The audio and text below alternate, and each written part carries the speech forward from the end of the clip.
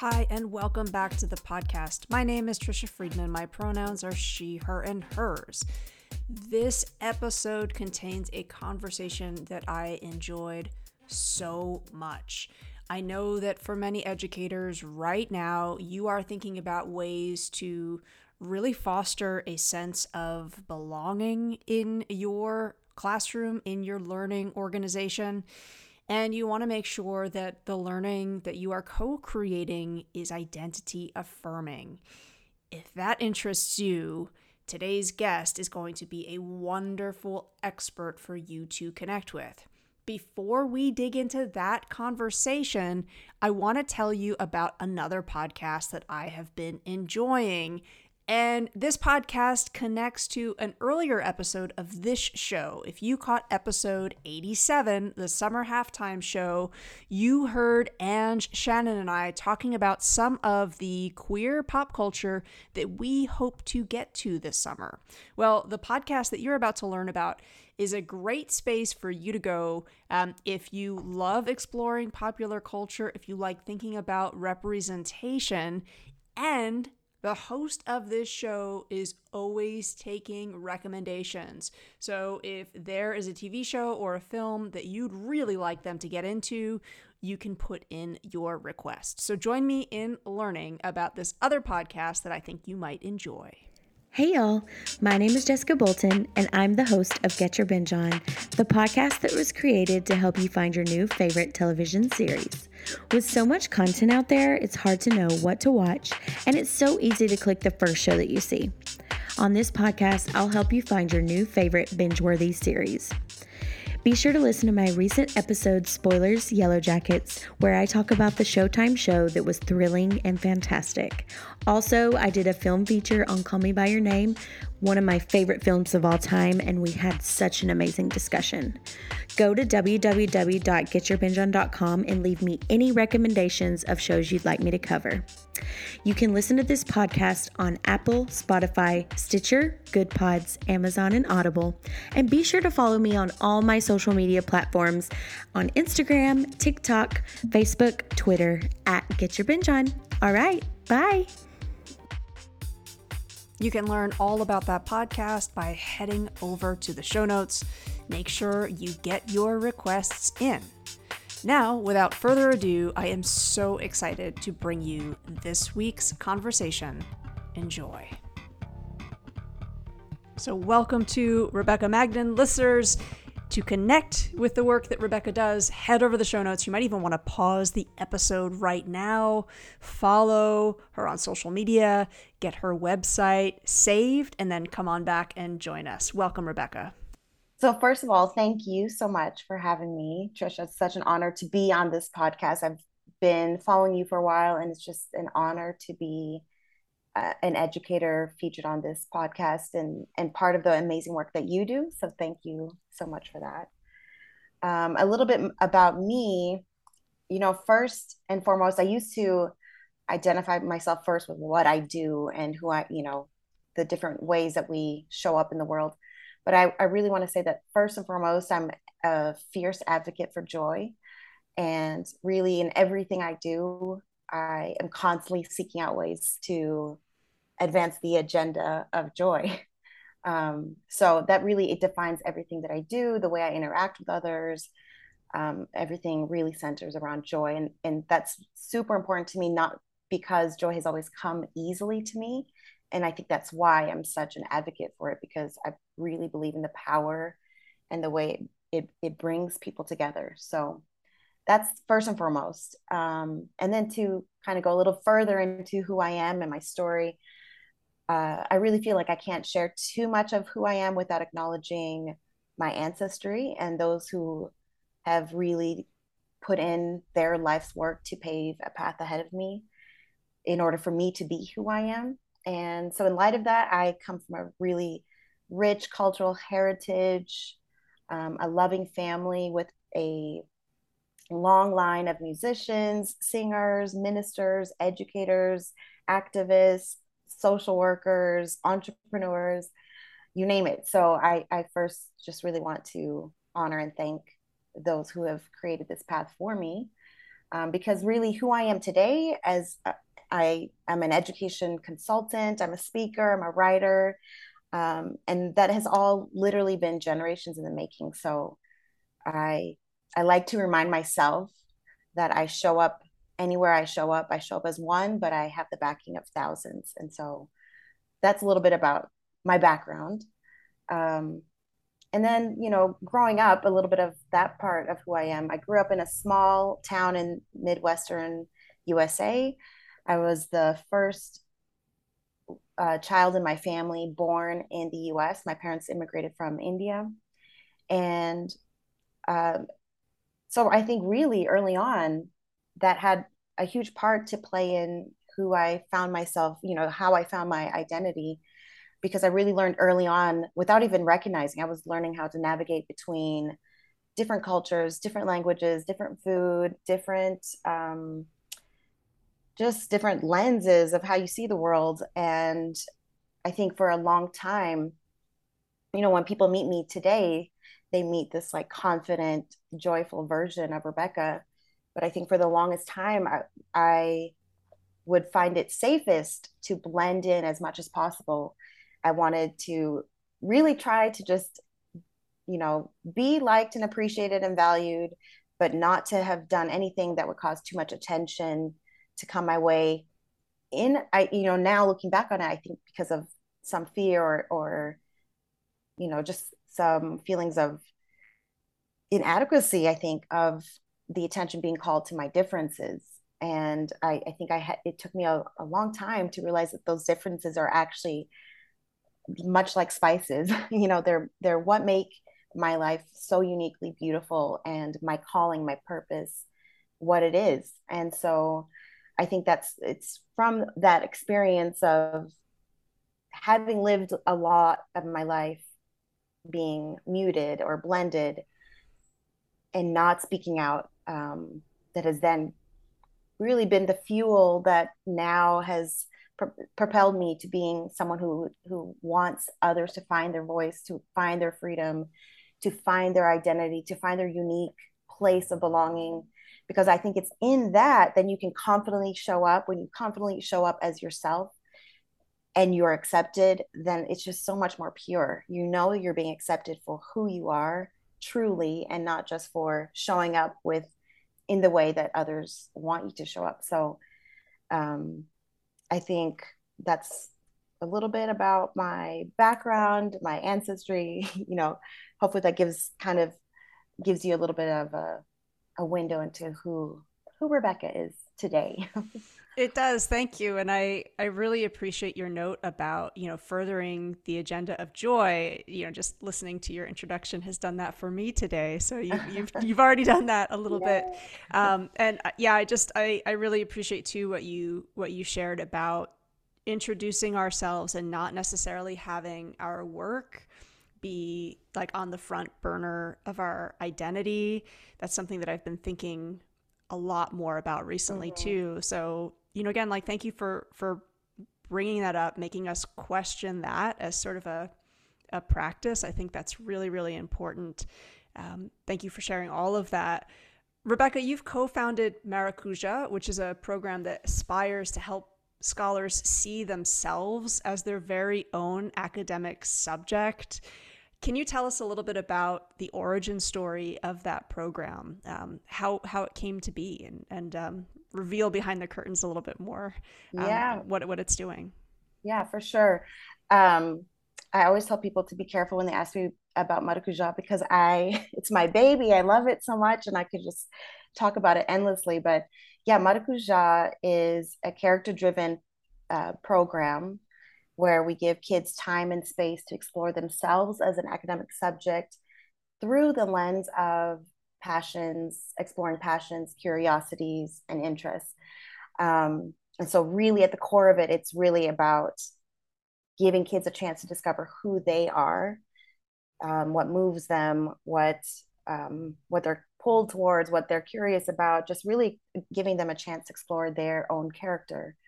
And so the origins of this program, back in 2013, my colleague and dear friend Nicole Engstrom, she she and I really started to, we just honestly began with conversations. We started to really question and wonder, like, what would happen if we gave kids time to explore their own curiosity. So it really started with more, I guess, more in the lens of a creativity passion learning program. And we wanted to give kids time to just explore the things that they wanted to learn. You know, we're in schools, we're often dictating or kind of telling them, okay, this is what's happening, here's your schedule, this is what we're learning. And yes, we want to follow, you know, we try to make it as student centered as possible, but when is there really a chance for them to fully explore the things that they're interested in?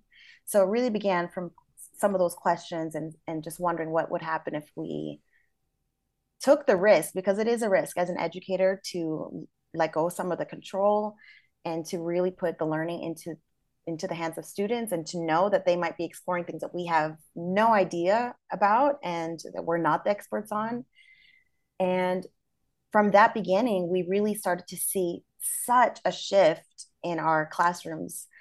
We brought it to our team. Our whole team started to implement the program. We did initially have pushback from others who felt like we, you know, were taking away from academic time to just let kids goof around. But what we really saw was that when kids were given this chance to explore and they were given that ownership and that responsibility of their learning, they really, really took it seriously. And we saw, like, I mean, just complete transformation in our kids already. That very first year of Maracujá, and it was such a success that then we were backed and we were supported, and we started to expand by bringing in some, you know, grounding it with some character development. And so over the years, now I've taken it to, that was in Brazil that we started it. So actually the name Maracujá in Portuguese means passion fruit. And so we kind of kept it with that, because we also didn't want kids to feel, kids or parents or the other educators to feel like the intimidation with the word passion. You know, when you hear like, okay, we're going to do passion learning, sometimes there's some people who are like, I don't know my passion and I don't have a passion. And so we decided to just use that word Maracujá to kind of take away from that intensity of maybe feeling like you had to figure out your life's purpose in third or fourth grade. And so, but since then, I've brought it to a school in Belgium. We've brought it to a few other schools in Brazil, some schools in the US now as well. And it's continuing to advance and to expand, because there's so much power in putting, you know, giving kids the chance to unlock the possibilities of who they are. And it's really on, at this point, it's almost 10 years. It's in the program. Maracujá has impacted thousands. I can say honestly, I have parents who still reach out to me to tell me about their kids in college who still reflect on Maracujá. I have kids. I just recently had the chance to go back to Brazil to the first school where we started, and some of those students have now graduated and are in college. Some of the kids are in 10th, 11th, 12th grade. And so many of them were telling me things like, it changed my life. It really gave me the confidence to be who I am. We've seen kids, you know, just really transform and just come out of their shell to be confident in who they are, to be confident, to be able to speak confidently about the areas that they still need to grow in, to celebrate their own strengths, you know, to have that confidence. So that what happens then is that translates into a shift in the community of the classroom, because when one unique individual can stand confidently in their own strengths and the areas that they still need to grow in, they know how to celebrate others, because they know what it's like to feel vulnerable, to share their mistakes. We celebrate mistakes. And so then there's such a unique bond between the students, because now they're celebrating each other, they're supporting each other, they're learning how to be vulnerable and accountable with one another.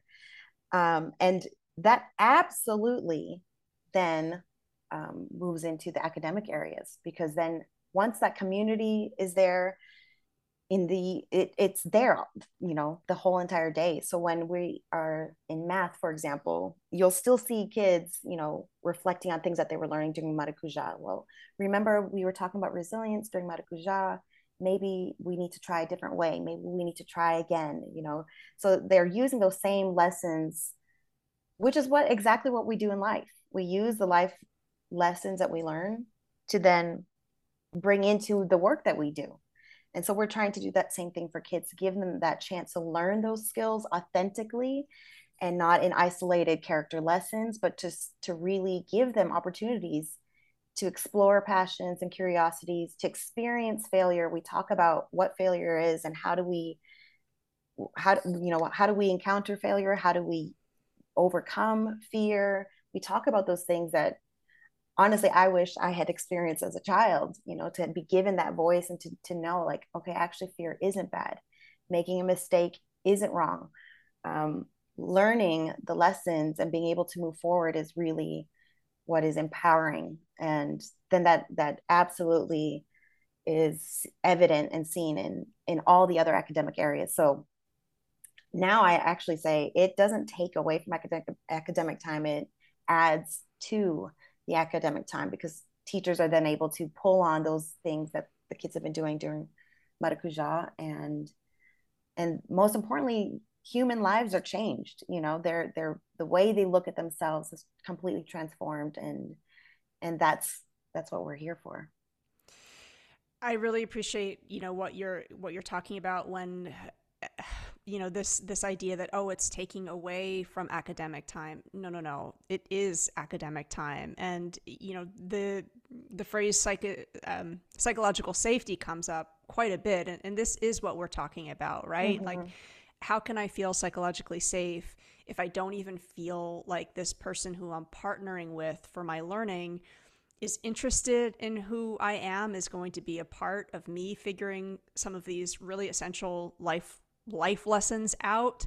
And I really like that you're talking about making a sustained investment, because sometimes, it's sort of like the superficial poster that might be up on the classroom wall about like, failing is good.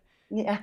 Okay, it's one thing to like have the words or the surface level phrase. It's an entirely different thing to keep coming back to these conversations with learners. And, you mm-hmm. mentioned as adult learners, it is tough for us to keep digging into that. And, vulnerability is something that's discussed in adult learner circles again and again and again. And I think in part that's because it is really complex, right? Yeah. Emotional literacy is not something that you can just have a one-off lesson for and then, oh, it's absorbed. I get it. It does need to be what I feel like you're describing as a true partnership. It's not, sometimes the word empowering learners, like sometimes I kind of think that word or that term can be slightly problematic because learners already do have some power, right? It's sort of about, That's us so not true. not giving it to them. Yeah. Well, I actually, there's an analogy I've used to describe this, because I love what you just said. Like, we're talking about empowering kids when they have power within them. And so something I've often said when I'm talking about Maracuja is, we have some people who are like, I want to make it as easy as possible for my child. I want to go ahead. I'm going to open all the doors of opportunities that I possibly can because I love them. And it comes from a place of love. But we know that just going ahead and opening the doors is actually quite limiting to children because it's telling them this is the door. And so then we have had a shift where now, there are more people who are saying, well, we're going to give them keys so that they can unlock the doors. And so I'm going to, as an educator, I'm going to I'm going to do whatever I can to give them the keys. And I want to even shake that up and say, what if we just teach them how to find keys?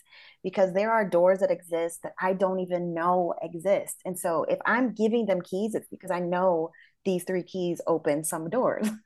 But if I'm teaching them how to actually internalize learning and how to internalize or to just truly understand who they are, how to navigate life successfully on their own, then I am able to teach them how to find their own keys so that they unlock doors that I can then even be like, oh, I didn't even know that existed.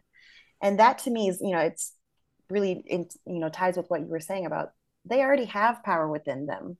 It's just a matter of giving them a chance to find that power within them. And actually that the thing about the academic subject in our mission statement came from a student our first year, when we were telling some of the students, like, we don't know if we're going to actually be able to continue this, because there was quite some, initially some pushback, because we didn't, the evidence wasn't quite there yet.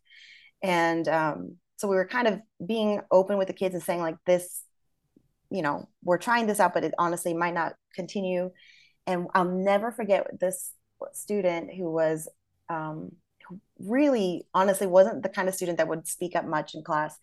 He looked like we had told him that the world was ending. And he told us, he said, I wish they understood that Maracujá is an academic subject, but the academic subject is me. Mm-hmm. And we were all like, all the educators in the room, all of us, we were just like, oh my God, and for this 9-year-old to say that, to have this understanding that, no, I am the academic subject. Like, stop trying to limit me to what you feel I need to learn. Yes, all those things are important, but what if it's also me? What if I am the academic subject? And to me, that is like forward thinking, the kind of innovation that I want to talk about. Like, when we talk about innovation, I don't want to limit it to technology. I want to take it to, how are we really truly meeting the needs of this future 30, 40, 50, 60-year-old that's in my classroom today? Like, what is what are they walking out of from during my time and during their time in my classroom? What are they going to walk out with that is going to impact their lives forever?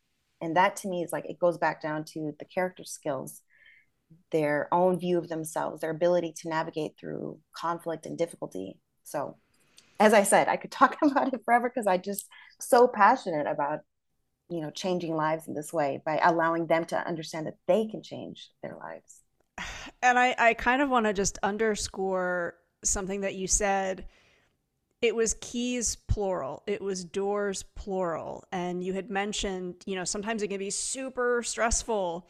And I even find this as, a middle-aged person, when people are like, what is your passion? As though there has to be one thing. And I almost wonder, the idea of a passion fruit, I don't know, maybe I'm getting like a little bit too carried away with the metaphor, but like, there's multiple little bursts of passion fruit inside of the fruit, right? It's not just one thing. I love that. And I get to produce and sometimes co-host another podcast, the Shifting Our Schools podcast. And we've had a number of guests on recently who have kind of shared, they are not just doing one thing, right? Mm-hmm. They have been able to follow a variety of different interests. Swapna Krishna has a brand new PBS YouTube channel it's called Far Out, and it's sort of like all things space and STEM.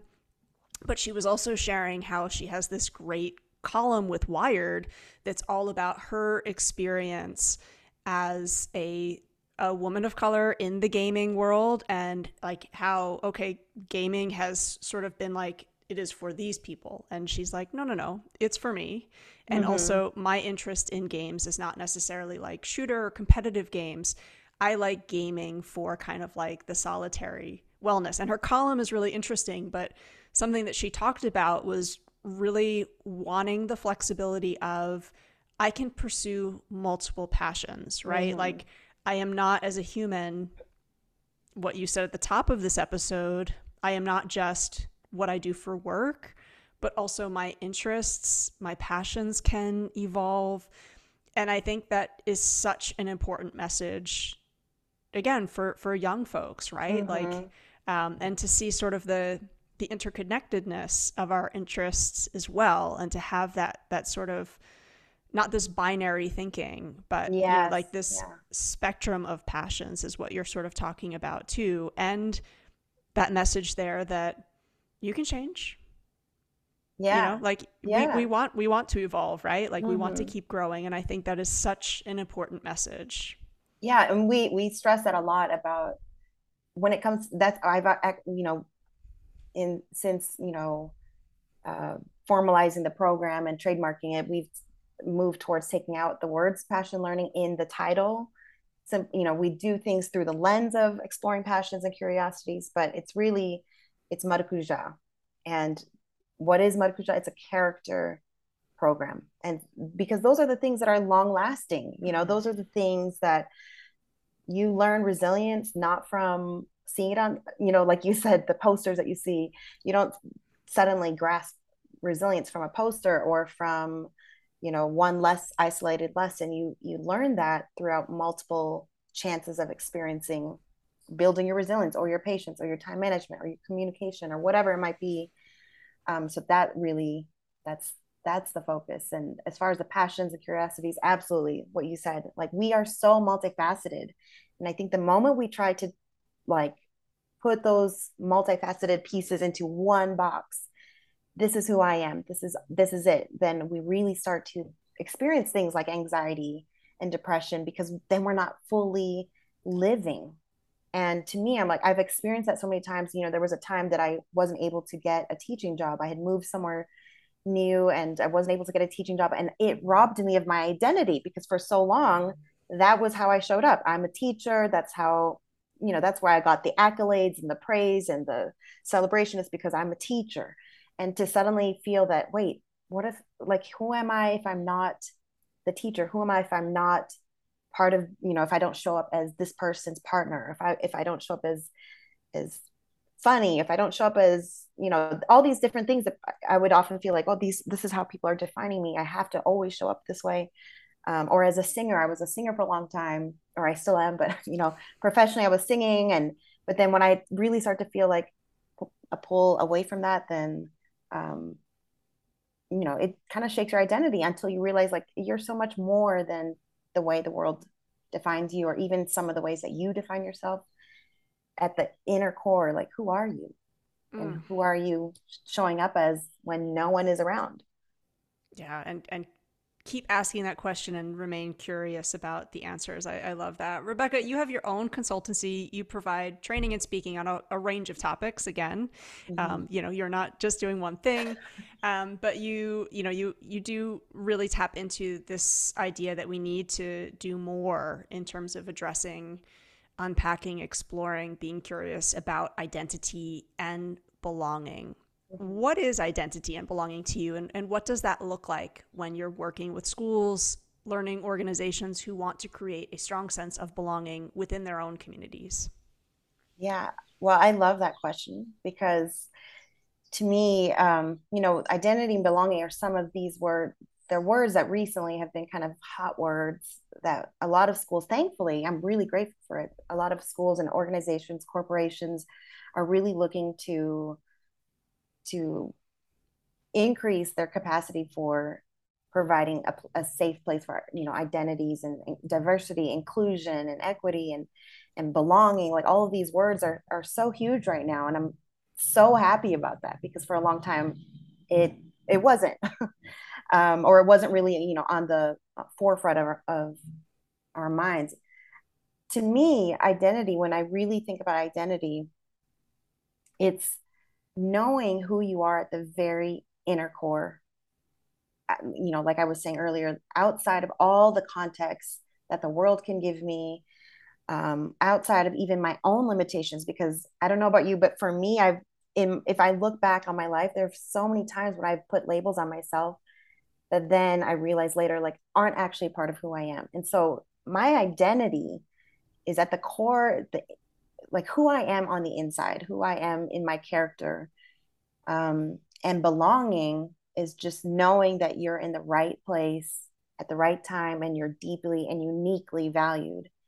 And so when we talk about this in workplaces or in learning organizations, identity to me is more than just acknowledging someone's, the way someone chooses to show up or the way someone is showing up.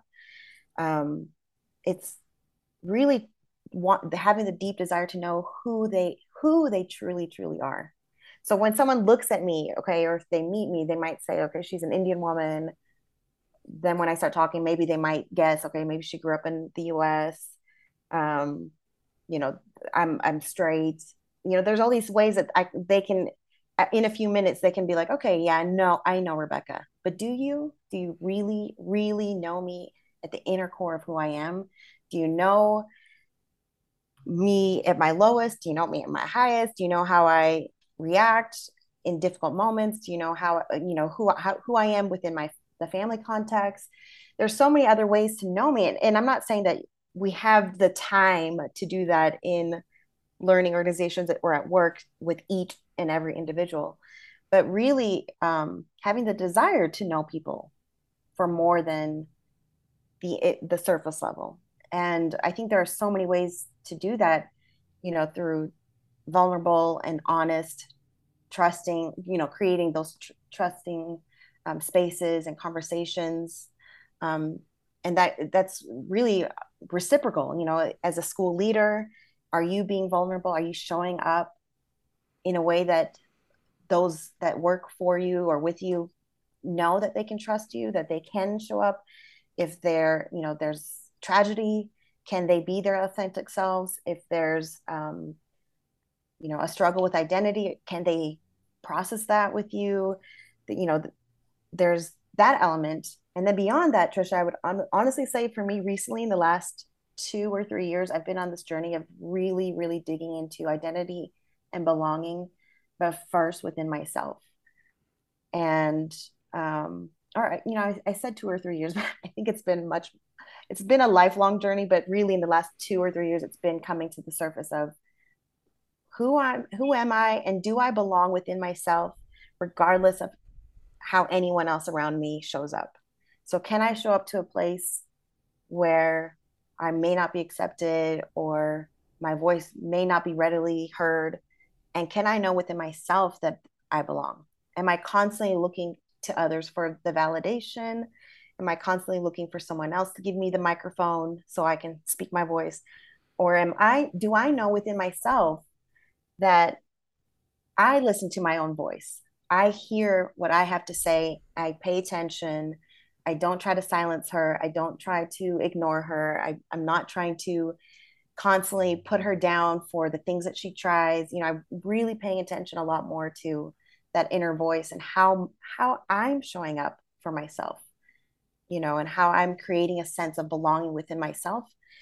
And from that place, I'm telling you, like, everything has been transforming. Like, I'm with this inner knowing that I belong within myself. It allows me to move in and out of spaces where I may or may not be, what someone is looking for. And then to still know with grace that I'm showing up with the purpose that I'm intended to show up with.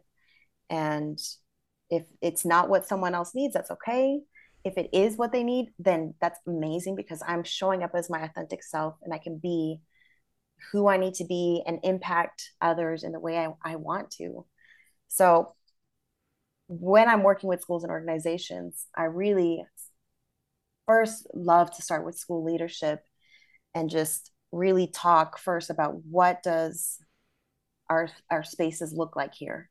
What do your spaces look like? And how do you know? What's the evidence of how you know the levels of identity and belonging and inclusion that people feel? And then based on that, like, what can we do to shift that? And so even with school leaders, there have been times where I've pushed them to do some internal reflection as well. Like, how are you showing up for yourself? Like, do you feel a sense of belonging within yourself? Because from that place, then you can create a space of belonging for others in your organization.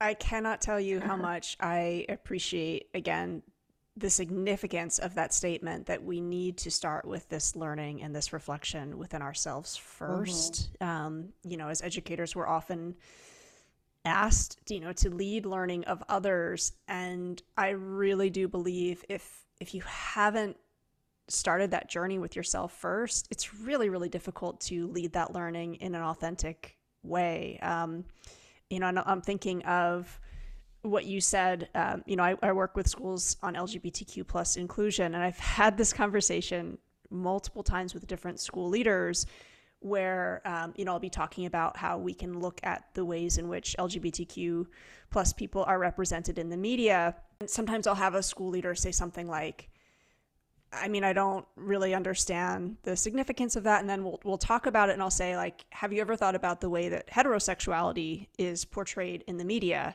And sometimes it'll be like and we'll talk about that, and we'll talk about, some of the harmful messages that there are around, like there's this trope of like husbands and wives kind of hating each other. I feel like Yeah. this is, like Yeah. a common trope in a lot of TV shows and films. There's a great book by Dr. Jane Ward called The Tragedy of Heterosexuality that kind of goes through that in depth.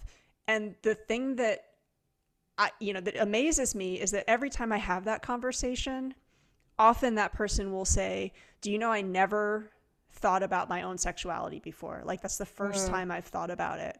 And often these are people, again, middle-aged and up. And so, again, that idea of starting with self first, and as you, I think, have reiterated multiple times, this is not a one-off intellectual exercise, right? Because we do change. Like, I feel very much I am a different person in my 40s than I was in my 30s, than my 20s. And just sustaining that conversation with self is so important. And I really appreciate too that you've talked about how it's joyful and it's a beautiful experience. It's not that it can be that, right? Yeah. I use the word grace a lot as well, to extend grace and compassion to myself, because I don't know about you, but like there are plenty of things in my 20s and 30s where I'm like, oh, I wish I would have known that. I should have been more like this. I should have, spoken up about that. I should, but I extend grace and compassion to myself, because I'm a being who's in constant learning.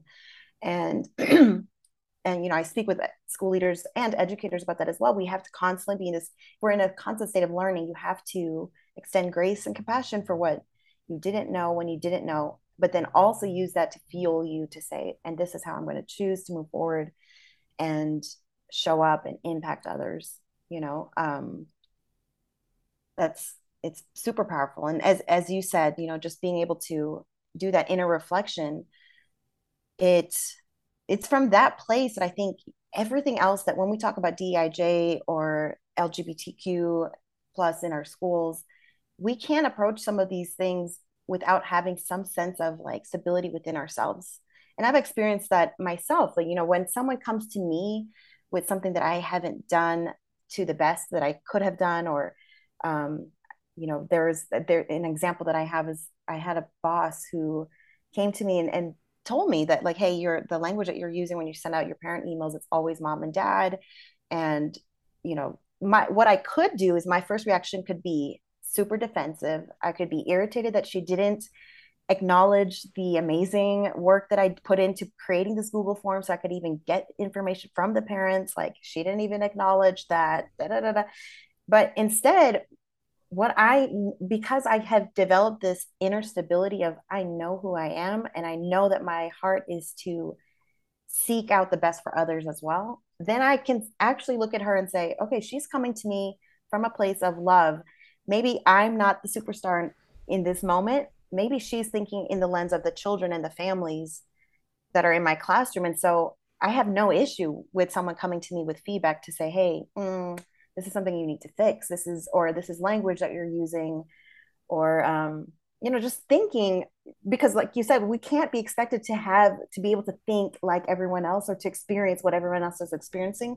So when someone comes to me and they bring something to my attention, my first reaction isn't to maintain this beautiful, crystal clear image that people have of me. It's to say, okay, talk to me. I want to listen. I want to hear. I want to, be able to acknowledge who you are, because from my place of stability, I can then acknowledge who you are and how you're showing up and what you're bringing to me, without fear and without even the surface level desire to just make sure that on the outside I look really good, and I think that's the thing that really, to me, it has to go much deeper than the checklist that we use. Like, we all have checklists. We want to show up in certain ways, and we want to make sure we look good, and whether it's the statements we put on our websites, or the diverse look of people on the website, or whatever it might be, like, it has to be so much deeper. It has to be about people. And really, at the core of any genuine change that is effective and meaningful, it's relationship. And if we can't do that, then, you know, then it's just checklists and it's not meaningful. It's not effective. It won't last. The next storm that comes, it will it will cause the organization to crumble, because at the core, what has to really truly be built are those relationships. And as you said, like there's not a shortcut to deep relationships, right? This is not a, ooh, okay, we can have a 1 hour workshop and that's done. Mm-hmm. And, questioning why there are certain things that it's like schools will rush, and yet there are other professional learnings that we're willing to keep coming back to this again and again. And Mm-hmm. what you are talking about is at the core. It cannot be rushed. And I actually believe if it is rushed, it's harmful, because educators are well versed in what we actually value, right? Mm-hmm. And we get it. If this is a one off, if this is a 1 hour thing, we know, okay, we're doing it to tick the box. We're not doing it Right. because we really mean it. Um, so that's, in my practice, I've really started saying to schools that have asked to partner with me, like, I don't do one-offs anymore, because I Yeah. actually think what you're relaying is that you see this as a tick box. Mm-hmm. And I'll often say, look, even if you want shorter sessions, but we're going to stretch it out over time, Mm-hmm. that I think giving folks that time in between to be thinking about this, and you have to sustain the dialogue, I think is so very, very, very important. So again, I really like thinking about resisting that urge to how quickly can we just get this done, and not Right. seeing it as a, okay, that's done. Whoosh. Yeah. Uh, Absolutely. Because yeah, the change won't last, mhm. you know. The change won't last. So, yeah, it requires a lot of internal reflection, I think, and that can be intimidating, can be a little scary. And having gone through that myself, and realizing on the other side, I say on the other side, but to me, it's a constant journey. But now I'm at a point where I realize, like, diving into that very intimidating, scary place of discovering more of who I am has, on the other side, provided me with so much more confidence and peace. I can wake up with so much peace, even when nothing around me makes sense, even when there's absolute chaos. There's such an inner peace within me.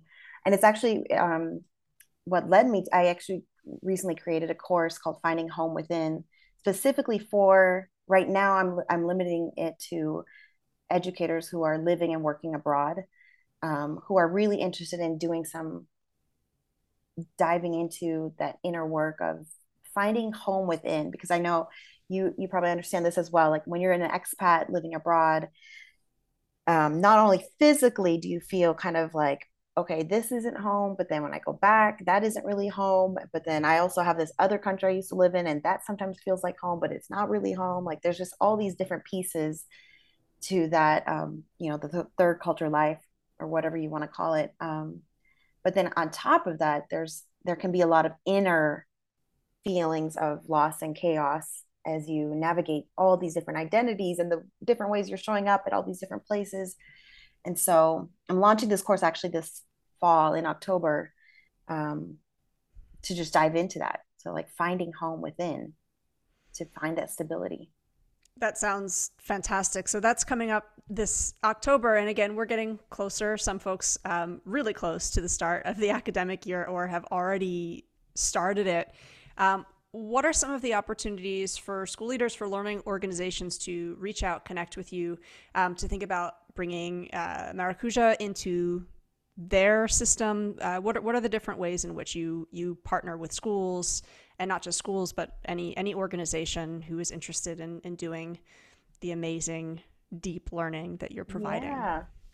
Yeah. So right now, as far as consulting work, not only with Maracuja, like, if schools are interested in bringing Maracuja, um, I definitely am super excited to bring on new schools, who are interested in doing that, as well as workshops around identity and belonging, or speaking engagements. And so a lot my information can either be found at my website, which is rebeccamacton.com, I can also be reached like through my Twitter, which is also Rebecca Macton, and LinkedIn.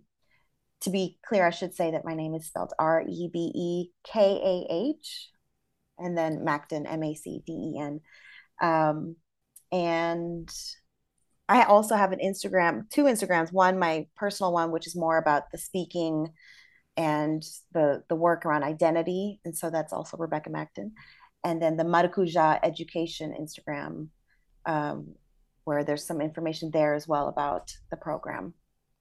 And listeners, to make it nice and easy, again, all of those links are going to be there for you, ready for you to go click on in the show notes. So you'll be able to find all of the ways to follow Rebecca there, to reach out and find out ways that you can connect your school, your learning organization with her. Rebecca, lastly, again, since we've been talking about identity and belonging so much, sometimes I feel like media is a really great entry point into exploring them. I've been talking with friends and family a lot about a show called Severance. I don't know if you've seen it, but like the basic premise is these people that go to work, but when they go to work, they're cut off from like their personal selves. Like they don't know, it's like they are two selves, their working self and their personal being. The working self has no memory, has no understanding of what their self does outside of that job, and vice versa. And I think I connect with it again because, as you were saying, in schools, sometimes our educator identity is like so fierce and can become like so dominating. What you were talking about earlier in that anecdote of, resisting this, oh gosh, I have to be flawless, I must be perfect.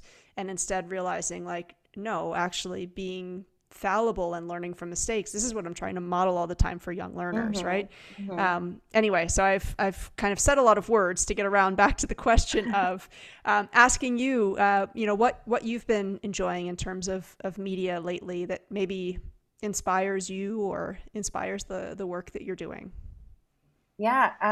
Well, I do listen to quite a few speakers and people who are right now are in that same place of having that vision for transformation of lives.